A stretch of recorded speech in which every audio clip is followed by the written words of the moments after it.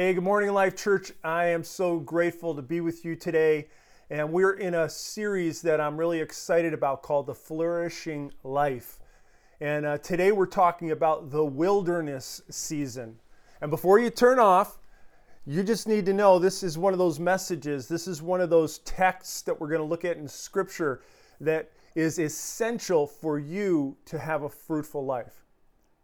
Because if we look at the story of Israel, if we look at our own story and we go from Egypt, which is a place of slavery and bondage and endings, and we want to go to the promised land, which is the flourishing life, which is this life where we're resonating, we're becoming the people God created us to be, and we have a sense of wholeness and shalom. There is no path from Egypt to the promised land that does not lead through the wilderness. And the wilderness is the defining moment. It is the critical aspect of understanding and the place where God wants to meet us and transform us. But none of us want to be in the wilderness. The wilderness represents times of unexpected and unwelcome trials and challenges in our life. It's a time of transition that we find ourselves in. It's the place between what was and what will be. It represents uncertainty. And we can find ourselves in the wilderness at various times throughout our life. In fact, we will. For example, I think of a woman who's a friend, Shelley, and Shelley was 62 years old. Her and her husband were planning and looking forward to retirement and going to places they had always dreamed of. Her husband went in for a checkup and they had a couple of questions. There was concern. Soon after, he was diagnosed with stage 4 cancer and he passed away within the year. Shelley was just shoved headlong into a wilderness. Or consider Mark. Mark is a smart guy. He's been working for a company for 10 years and the company's not doing well. He works in a very specialized field. And as he's coming into work, they ask him to stop in at HR, the Human Resources Department, and they tell him the company's downsizing and his services will no longer be needed. As he leaves the building that day, he wonders what he's going to tell his wife and his kids, because his field of specialization has no jobs that demand his skills on this side of the country. He's just been unexpectedly launched into the wilderness. Or Bridget. Bridget and her boyfriend have been dating for several years. She's 29. They're going out to dinner tonight, and she has been expecting him to propose. She can tell he's nervous, and when he speaks, she's completely taken aback because instead of proposing, he says he thinks they should take some time off and maybe see some other people. And Bridget finds herself in the wilderness. The wilderness is something that every single one of us is either in right now, coming out of, or at some point soon we may be entering into. And what makes the wilderness so difficult is we don't see it coming most of the time. We don't know it's coming. It catches us unawares and in an unexpected manner. I myself am no stranger to the wilderness and have been there multiple times in my life. I can remember in the summer before my 6th grade year, my father told us that we would be moving to another state, Michigan. And I had all my friends and all of our cousins and family lived in New York, and we were moving to Michigan. And so we had a going away party with all of our cousins early that fall. And I remember still to this day the sound as my cousins and I were playing baseball. And my cousin hit the ball. And I can remember the sound of that ball hitting my brother full speed in the side of the head and watching him drop to the ground. He was immediately rushed to the hospital, and he would spend the next 15 months hospitalized. Meanwhile, my father had to go to Detroit, and so my sister and I moved with my dad, who was working crazy hours, and basically moved to a school we didn't know, with people we didn't know. My mom and my brother were left in New York, and we entered into a very dark season. My family experienced a lot of pain, alcohol abuse, and depression in various forms over the next couple years in that season of wilderness. So I have been there. You have your own wilderness story. You have probably been there too. And when we think about this, we have to ask, what is God doing in the wilderness? What is he doing during these seasons? And what is he trying to build into our lives? What's he doing to build faith and trust in these transitions where it seems like we are in a dark place all on our own? Well, we're going to be looking at that today, and we're going to actually come down to a fine point, because the wilderness journey of Israel takes place throughout the Exodus and Numbers particularly. We'll just focus there. But in Numbers chapter 11, there's this beautiful coalescing of all of the core elements that the Israelites faced in the wilderness. And again, God has freed them from slavery in Egypt, and he is leading them through the desert, through the wilderness, to the promised land, a land flowing with milk and honey. And that part of that, what that means is this place where they would experience God's flourishing and God's provision. But let me clarify this again. There is no path out of Egypt and into the promised land that does not lead through the wilderness. And God meets his people there. Now, this escape from Egypt for the Israelites is beautiful, and it's difficult. They leave behind slavery and oppression, but they also leave behind homes and routines and gardens and provision, and they take some things with them, but only what they can carry. It's important for us to understand they're embracing a new freedom, but they have also been radically downsized. And they're experiencing loss and grief even in the midst of freedom, and it's a strange mix. And so living in the desert for years, 2 years at this point that we're going to pick up in the story, you have to wonder, how did they survive? What did they eat? Well, they ate manna. Manna. And whenever I think of manna, I think of cornflakes, okay? Something like that, or, communion wafers, but whatever. It's like cornflakes, right? And they have food. They're grateful. They eat it every single day. Morning, noon, and night, they're eating manna. And so in Numbers 11:4, this comes to a head. Look at what it says. It says, the rabble with them began to crave other food. And again, the Israelites started wailing and said, if only we had meat to eat. We remember the fish we ate in Egypt at no cost. Also the cucumbers, melons, leeks, onions, and garlic. But now we have lost our appetite. We never see anything but this manna. Have you ever gone through a season of life when you had to eat the same food over and over again?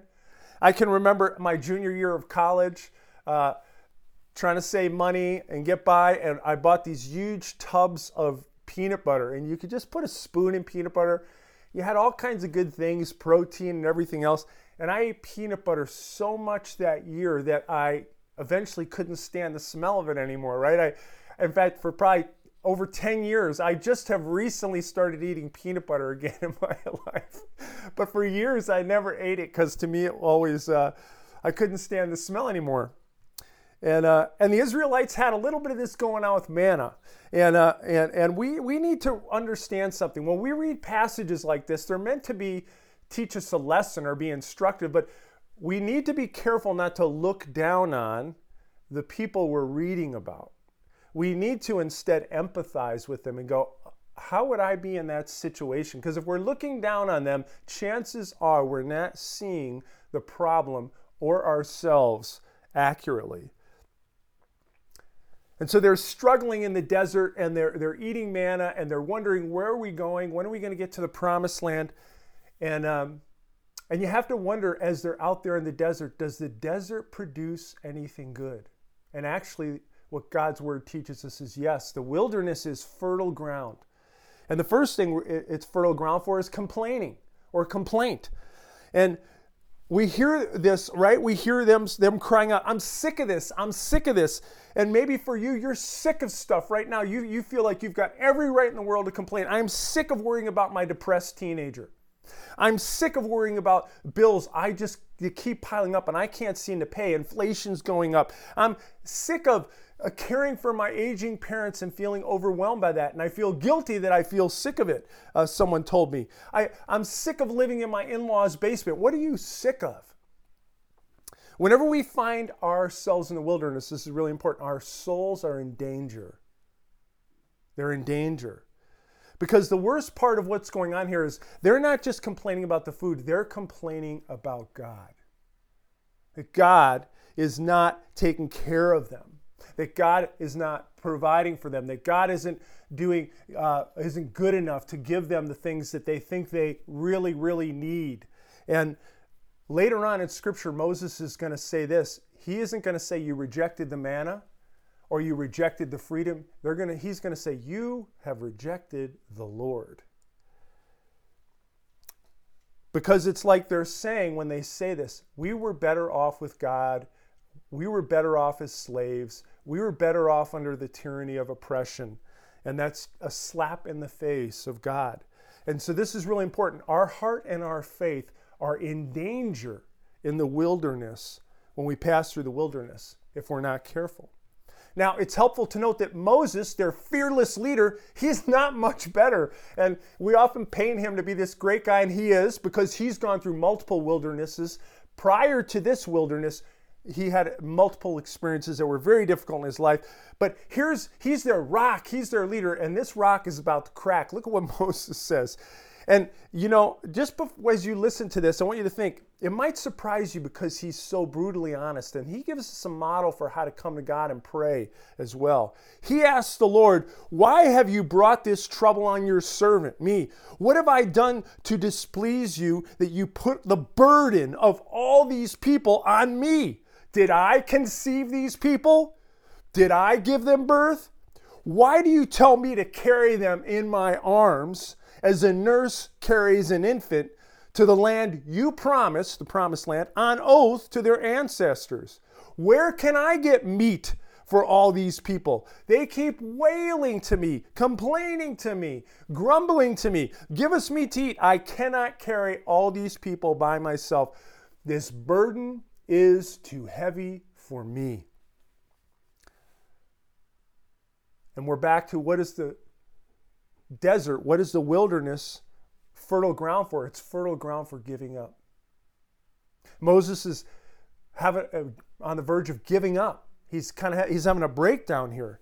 And again, giving up may be too weak of a word, but look at what he says here in verse 15.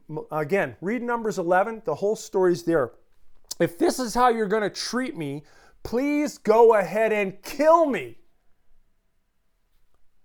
If I have found favor in your eyes, and do not let me face my own ruin. Basically, Moses has said, I've had it. I give up. I can't handle this. Hey, if you like me, if I have favor in your eyes, just kill me. He's depressed. He's overwhelmed. He's struggling hard. He says something really significant in the passage right before this. This is too heavy for me. Are you feeling like you have some stuff in your life right now that's too heavy for you? You are not alone. You are not alone. Have you ever said, this is too heavy for me? This is too heavy. I can't carry this angry, defiant teenager anymore. I don't know what to do. I'm at my wit's end. It's too heavy for me. This is too heavy for me. I can't carry this bullying I'm receiving in school, and I haven't told my parents about it. Tell them, by the way. This is too heavy for me. I've got a pile of bills I can't pay. This is too heavy for me. I can't carry anymore this sick relative that I'm trying to care for, and I just feel like I have nothing left to give as a caregiver. I can't carry it anymore. I can't carry this critical boss and this job I can't stand. And I have to just stop, and I want you to stop right now, because think about what Moses said here. Think about what you're feeling here. And the question I want to ask is, how is God going to respond to his servant here? How do you hope he responds, because it's not just about Moses, it's about you and me, isn't it? How does God respond to us when we're over the top and we're angry and we're overwhelmed? And how's he going to meet us in our wilderness? How do you hope God's going to respond? And here's something. Is he going to respond with anger or compassion? Is he going to respond with criticism or with help? And as Moses is giving up and breaking down, look at what God says to him. Bring me 70 of Israel's elders who are known to you as leaders and officials among the people. Have them come to the tent of meeting, that they may stand there with you. I will come down and speak with you there, and I will take some of the power of the Spirit that is on you, and I will put it on them also. They will share the burden of the people with you, so that you will not have to carry it alone. God shows up and provides for Moses in this amazing way. As Moses cries out to God, he shares his burden, he shares his complaint, and God meets him in that place and provides for him. He provides physical help. So now there's 70 leaders that are being empowered and deployed. God's saying, Moses, I never expected you to do it all on your own, and now I'm going to help you see and receive the help I have for you. He gives him physical help, but he also gives them spiritual help, because they have this spiritual anointing as well, and they're now going to be community for Moses, because none of us are meant to walk alone. If you're walking alone, it's by choice, not by God's choice, but by your choice. And God helps him see and embrace the community of support around him. They're going to share your burden, because guess what? It is too heavy for you. In fact, Paul will tell us in Galatians that we're not meant to carry our burden alone, but we're meant to share that burden and carry one another's burdens together. We're meant to do this as a community. And we don't have to carry it alone anymore. See, friends, the wilderness is not just fertile ground for complaining or giving up. It's also the fertile ground where we can experience God's grace and God's provisions. And that's what happens here. God provides, and God loves to provide. You need to know that. He's not a stingy God. He's a generous God. He's a God who loves and cares and provides for his people. And he still loves to give and give and give and provide for his people. So like Moses, what if you find yourself in a time of depression and you're down and you're overwhelmed and you don't know how you got there, you don't know how you're going to get out, but you're crying out to God. God, and have you cried out to God? Because God will either lift you out of that depression, or he'll give you the strength and carry you and walk with you through it to the other side. And it may come through a friend. It may come through prayer. It may come because God's surrounding you with other people who are sharing the burden. It may come through the spiritual ministry of those around you who maybe are going to share some love or prayer, or God may give you a scripture or a message, but he will meet you in that place. Or maybe as Moses is struggling with, how am I going to provide all this meat? You're thinking about, how am I going to provide with finances or other things? And God, I don't know how I'm going to meet this need that's being asked of me, this kind of debt that I'm being asked to pay, or that people want me to give them meat. And he's going to either provide you with that resource, or he's going to give you the contentment to get through that time. One of the beautiful things the Apostle Paul writes is in prison, and he wrote that he's learned this secret about this abiding in Jesus that allows him to be content in any and every situation. He says, I can do all things. Now, he doesn't mean all things in terms of like I can go fly and jump off a mountain. He means all things like I can be all that God meant for me to be. I can fulfill his call on my life as he gives me strength. God's gonna help me be content in the midst of maybe some deprivation. And he says this verse that we all love to quote while he's in prison with no hope of getting out. And when Jesus' disciples asked him to teach them to pray, he shared again a prayer we call the Lord's Prayer. And part of that prayer says, give us today our daily bread. God, pray that right now. God, I have a need right now. Lord, give us what we need to get through our day. But what about, so let's keep reading. What about the other half of Moses' problem? The people are screaming at him. They want some meat, and they're getting kind of crazed. They're becoming a mob. And God says, tell the people, consecrate yourselves in preparation for tomorrow when you will eat meat. The Lord heard you when you wailed, if only we had meat to eat. We were better off in Egypt. Now that's a slap in the face of God, because they cried out that God would free them. And now they're free. And they're saying, we'd rather go back to jail and be whipped and beaten and misused.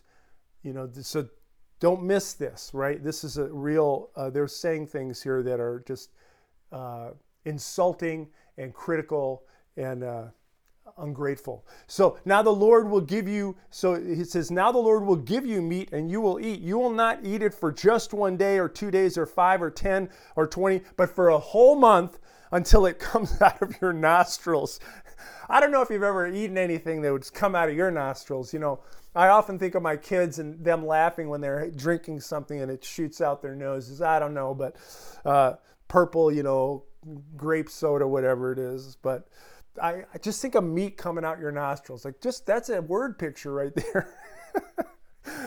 Until it comes out your nostrils and you loathe it, because you have rejected the Lord who is among you, and you have complained before him, you have wailed before him, saying, why did we ever leave Egypt?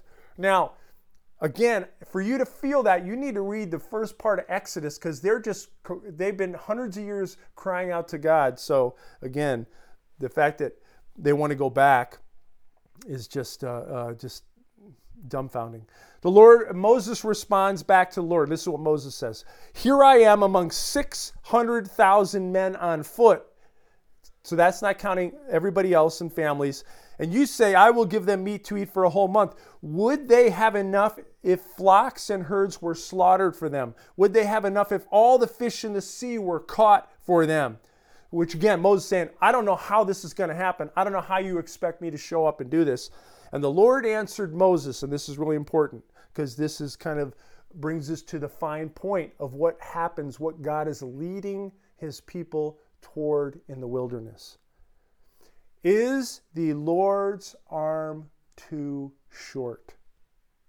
And what that means is your God inadequate to do what he says he will do? Can you trust your God to accomplish what he has said he will accomplish? Can you have faith that your God will provide what he promises to provide? Is his arm too short or not? Is the Lord's arm too short? Now you will see whether or not what I say will come true for you. And then we see the rest of the story. God provides this abundance of quail, and they're eating and they're partying and all this stuff. But God didn't only provide the meat. We're told that God sent a plague, a sickness, and people died. People died. And it's easy for us to talk about God's love and God's goodness, and that's all true, but God also is disciplining his people here. And Alex talked about this last week. Discipline is training us for our good, training us so that God will accomplish and help us to become the people he wants us to become. And I've had people who say, well, was that a literal plague, or what does that mean? And people get caught up in it. But let me just say this, because that's fine to ask questions of Scripture, and I think that's legitimate and you good, and you do your exploration. How many of you complain?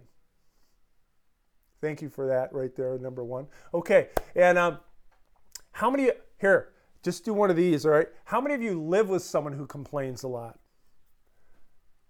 So let me just tell you this, right? So imagine you're sitting at the table, you just cooked dinner for your spouse or your parent, and they're like, oh, why do we have macaroni and cheese again? Oh, these noodles are too hard. Oh, this is too hot. Oh, I thought you were going to give me something to drink beside water. Where's my soda? How come you didn't go to the store and get my soda? When am I going to have my candy? Whatever. I want more of this. I want less that. You know what? I want you to understand something. There is a virus, a disease that gets unleashed in a house of complaining. Nobody wants to live with a complainer. And if you do, you dread it. You hate it. They're critical, they're complaining. To understand this, you unleash a sickness in your soul and in your community when you live a life of complaint. Nobody likes it. So whether you're going, well, it was literally, I think people literally died. And the point was, guess what? This is so serious. When you live like this, you are unleashing a disease that will lead to death in your life if you don't deal with this ungrateful, complaining heart that doesn't trust the Lord and is absolutely self-centered and self-absorbed. We've all been around that narcissist, that whiny, unhappy person. And the whole point is we go from bad to worse. So sometimes God allows pain in our life in this moment to keep us from catastrophic and eternal pain in the rest of our lives. It's part of what discipline and training do. So what's going on here as they're going? This is really important. They're going from Egypt to the promised land. They're in the wilderness. And in the wilderness, they're learning to trust and they're learning to train. Because the wilderness is fertile ground for transformational growth. And God is wanting to grow his people because this is really important. We think of them when they were in Egypt as God's people. They weren't. They were an unruly group of people who were under slavery, who were told what to do. They were being raised in the Egyptian idolatry of the day. They did not know the Lord. They did not have the word of God. And God is going to This is the beauty and goodness of God. He's going to take them from slavery and childishness and immaturity and destructive and dysfunctional character. He's going to transform them into his sons and daughters, to his image bearers, that they would be in his image and his likeness, and they would be gracious people, loving people that would trust God and treat one another with love, grace, respect, and honor, so that they could be the light to the world that God was shaping them to be. You see, you don't just move somewhere else and you become a new person, right? You're transformed. This is a journey of transformation. And in the wilderness, if as they're open to God's intervention and leading and training, they grow and they become the people of God, the sons and daughters of God. He's trying to grow trust in them here, and he's trying to grow trust in us too in the wilderness. He's trying to teach us to trust in him, to lean on him, and to follow him, knowing that he's transforming us. He's going to pour out his grace on us and we're going to be gracious. He's going to pour out his love on us and we're going to become loving. He's going to pour out his compassion on us and we're going to become compassionate. He's going to stay faithful, and even when we're not, and he's going to teach us how to be faithful, persevering people. Aren't those the kind of people we want to be around? Aren't those the people we want to interact with? Aren't those the people we want to go join on the journey? So they left Egypt, this scraggly band, and they're being transformed into a mature group of God followers. That's the goal here. So they can honestly represent the invisible God, the good God, the true God of the world to the world. But they needed to be transformed, and the wilderness is the furnace of transformation. So here in the wilderness, God is constantly asking, will you trust me?